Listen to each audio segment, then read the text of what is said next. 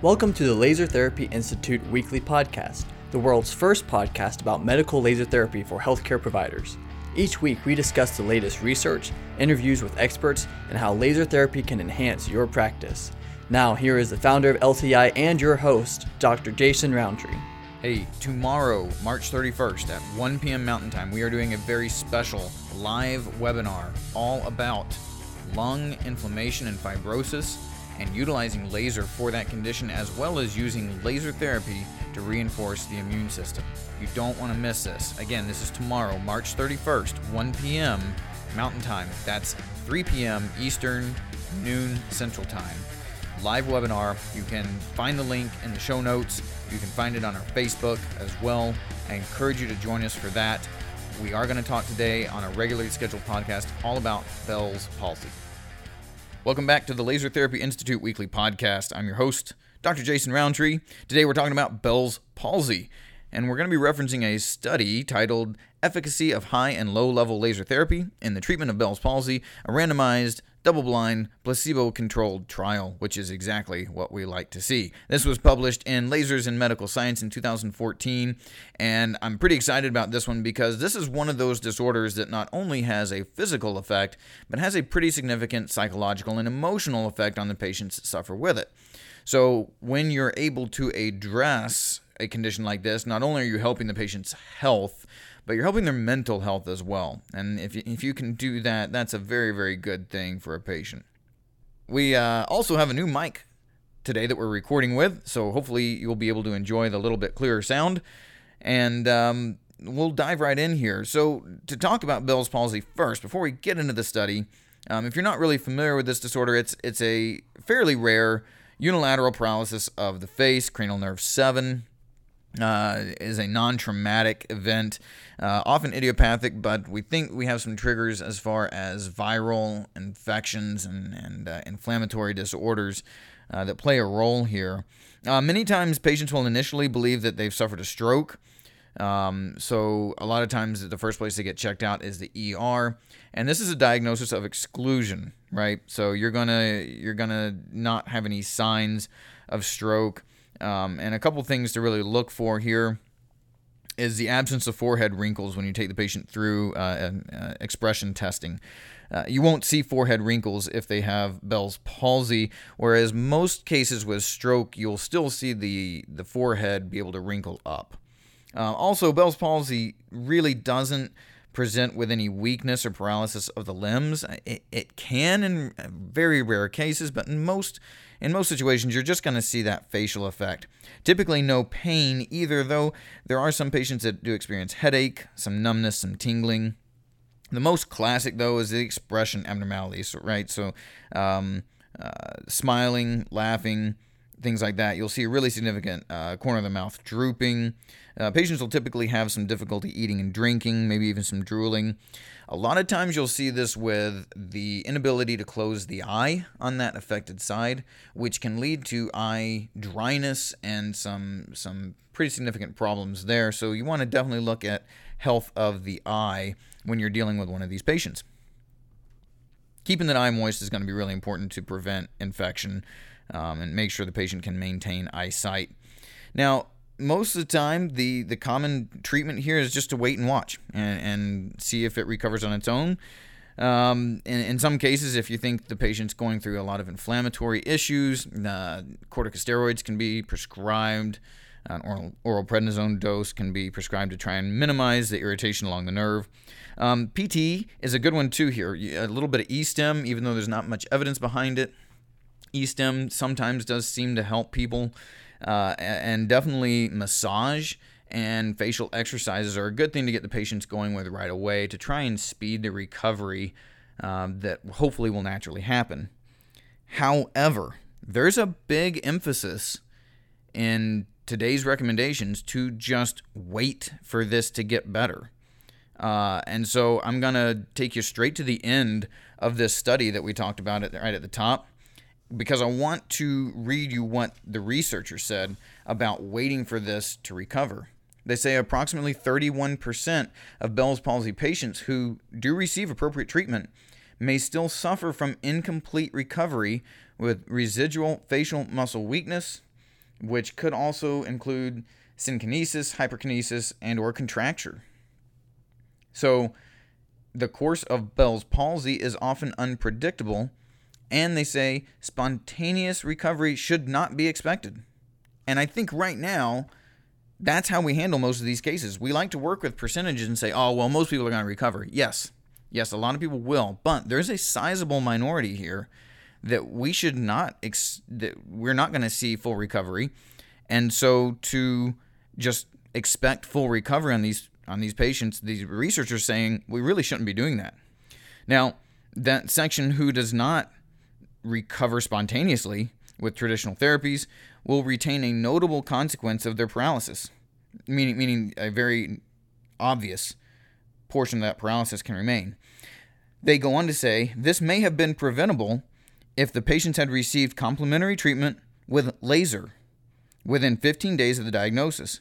Therefore, the laser represents an excellent physical complementary therapy that allows recovery from facial paralysis, diminishes the possibility of side effects due to corticosteroids, and reduces the consequent results of the paralysis, which can only be treated with traditional therapy. Importantly, this treatment modality can be administered to patients who cannot tolerate corticosteroids and thus allows for recovery in a noticeable manner. So, to recap that statement right there, they're saying, look, you shouldn't just wait for this to recover. You should get people into laser therapy within those first 2 weeks to minimize the chance of them having the ongoing chronic effects. That's a pretty strong statement from a study. We don't typically see recommendations that are quite that powerful. But in this case, the researchers are saying, look, laser is going to have some beneficial effects. As a matter of fact, I'll pull another quote for you. That laser therapy is considered non-invasive and painless therapeutic modality and has a favorable prognosis in the regeneration of peripheral nerves. So you're not risking anything by getting that patient into laser therapy in those first couple weeks, and you're actually heading off a lot of the potential for that patient to end up with these sequelae, these ongoing effects after the disease has, quote, resolved. So that's a pretty strong statement. I want you to hopefully understand that just waiting and watching is really not in the patient's best interest if you can get them into laser, especially if you can get them into laser pretty rapidly after the diagnosis. So let's talk about this particular study, how they ran it, and some of the results they got. Now, in this study, they chose to look at laser and Bell's palsy for a couple of reasons. And I'll again quote the study here. They say laser therapy has a favorable prognosis in the regeneration of peripheral nerves, both in neurosensory and neuromotor deficits, such as trigeminal neuralgia, neuropathy, lower back pain with sciatica, and herpes zoster, which is, of course, shingles. Application of laser produces both local and systemic effects that can enhance the nerve regeneration process. Moreover, laser improves the recovery of the injured peripheral nerve. Laser increases the functional activity of the injured peripheral nerve, prevents or decreases degeneration or in corresponding motor neurons of the spinal cord, and improves the axonal growth and myelinization. So rather than just going straight to corticosteroids and massage to hopefully help the body heal this, we're talking about directly stimulating the repair of the injured nerves so that the patient can recover motor activity that much faster. Now, the researchers here decided to go and look at how laser therapy performs in different intensities, different methods of treatment. The dosages are actually the same. So what they did is they split 48 patients into 3 different groups. All groups got exercises. One group got low-level laser therapy and exercises, and another group got high-intensity laser therapy and exercises. All right. Now, in the high-intensity group and in the low-intensity group, what the researchers did was treated these patients 3 times a week for 6 weeks, a total of 18 treatments. They treated 8 different points on the symptomatic side of the face and the same points in both lasers.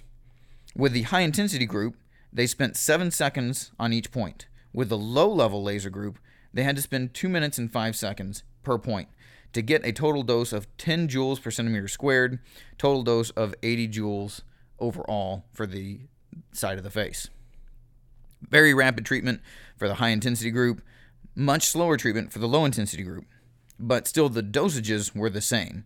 Now the high intensity laser was a 1064 nanometer beam. The low intensity laser was an 830 nanometer beam. So that's one significant difference here. Also, the low intensity laser was pulsed at 1000 hertz, and the high intensity laser used between 10 and 40 hertz. So that's a couple differences there, but they tried to keep this pretty similar in terms of the dosage that was done, the points that were done, so it would be a legitimate comparison. Now, here's what the results showed.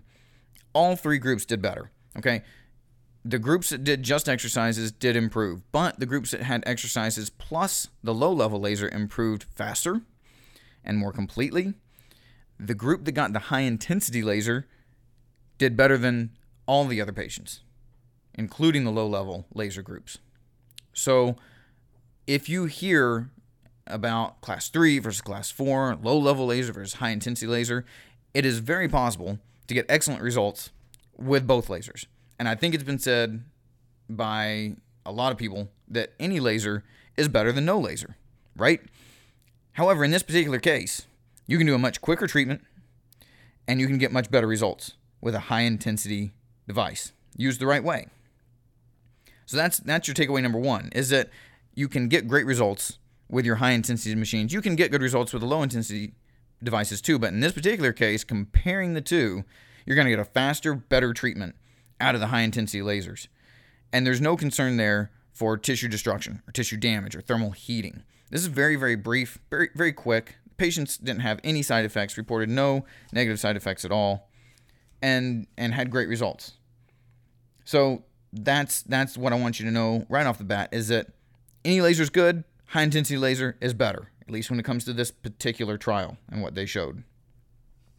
Second takeaway is that I want to take you back to what I read to you first out of the study, and that is that there is a segment of Bell's palsy patients who do not spontaneously recover and will retain those notable consequences of their paralysis, as the researchers say, which may have been preventable if they had received treatment with laser within 15 days of diagnosis.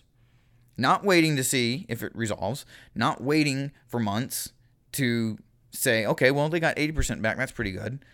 Just getting them into laser right off the bat, as soon as you know it, because it's not painful, it's not going to have any side effects, and it could minimize the potential for ongoing sequelae from this particular paralysis. So don't wait. Jump on it as soon as you can, within the first few days of diagnosis. Even if you don't quite know what you're doing with your device, or you haven't treated this before, any laser is going to be better than no laser. I'll tell you, obviously, with this particular study, there are more effective, faster ways to do this, especially if you're using a high-intensity machine. You're going to probably do better than a low-intensity laser, but any laser is going to be better than none. Don't let the patient say, well, my doctor said that I'll probably get better on its own. Yeah, it probably will, but 70%, not quite even 70%, will get better on their own completely. There is going to be a sizable chunk of people that have ongoing side effects, and you just don't want people to have to deal with that. Get them into laser to minimize the chances of ongoing problems. If you have questions about that, if you need to know about treatment plans, if you need to know about equipment, if you want to find out what this is like to treat on a day-to-day basis, please get a hold of us. Send us an email. Contact us through our website, info@lasertherapyinstitute.org. That's our email. Or you can contact us right through the website, which is, of course, lasertherapyinstitute.org. I hope this was helpful. I hope it gives you a little bit different perspective on Bell's palsy and how to address it, how to treat it. And I will be seeing you next week with some more great research. Subscribe now to keep learning about the growing field of laser therapy.